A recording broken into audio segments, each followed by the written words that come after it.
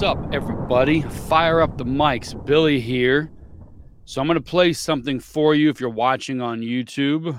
Like, subscribe, share. If you're listening on the podcast, share it. Send it to people. 5-star reviews on Spotify or Apple. Go, please do that. But I want you to listen to something, and we're going to talk about it briefly. So this is from Joe Rogan featuring Tim Dillon. This is a few weeks ago. I heard this the other day, and I've been wanting to get in here and talk to you about it. So let's share this thing here, and I want you to listen to what they're talking about.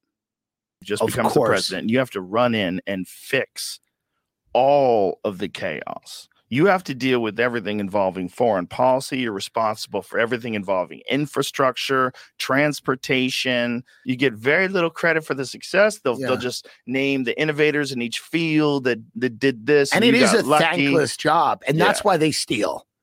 That is why they steal. Like, you got to give it to them. The reason Pelosi and them steal is because she's like, listen, you motherfuckers didn't care about the student lunch program we did. No one reported on that. So the reality is we're going to have to take a little off the top. You think that's what it is? That's probably what it is. I think they just get used to that job. That grift. I think people, and I think that's how people who are relatively good people become politicians and get tainted by it. I think when you get inside the machine and you realize that influence has a massive effect on all sorts of decisions that get made, and that there's some sort of weird loophole that allows you to know about laws that are going to be passed in advance and then buy stock and accordingly. Right. In accordance. Now, I'm not sure if that's legal or not. They're not allowed to buy stock from what I understand, but it doesn't stop their family members and friends getting that information, allegedly. That's what Joe Rogan's talking about here. But the part that I want to talk about is coming up right now. Rather, to what you know, and it's not insider trading. It's not illegal. It should be. And they all do it. Like, if you look at the congressman, it's right and left. They're all but doing it's got to suck to be the guy who goes to Washington who doesn't do it. Yeah. You got to suck so much. Like, if you get there and you're from some shit state, right? Delaware, something. And you get there and like, you're going to ruin the party. You're going to blow the whistle. Like, everybody's like, dude, this is how we make our money. Right. And you're the guy fucking that up. That's got to be a lot of pressure. They would kill you. It's like New York City. So, oddly enough, he mentioned Delaware. So, I mean, Biden's from Delaware. He's one of the ones allegedly doing all this stuff. You know how the liberals operate. But did you hear what he just said? I'm going to try to play back just that last little clip. But it would suck to be the guy going against the machine is what they're talking about. And they all do it. Like, if you look at the congressman, it's right and left. They're all but doing it's got to suck to be the guy who goes to Washington who doesn't do it. Yeah. You got to suck so much. Like, if you get there and you're from some shit state, right? Delaware, something. And you get there and like, you're going to ruin the party. You're going to blow the whistle. Like, everybody's like, dude, this is how we make our money. Right. And you're the guy fucking that up. That's got to be a lot of pressure. They would kill you.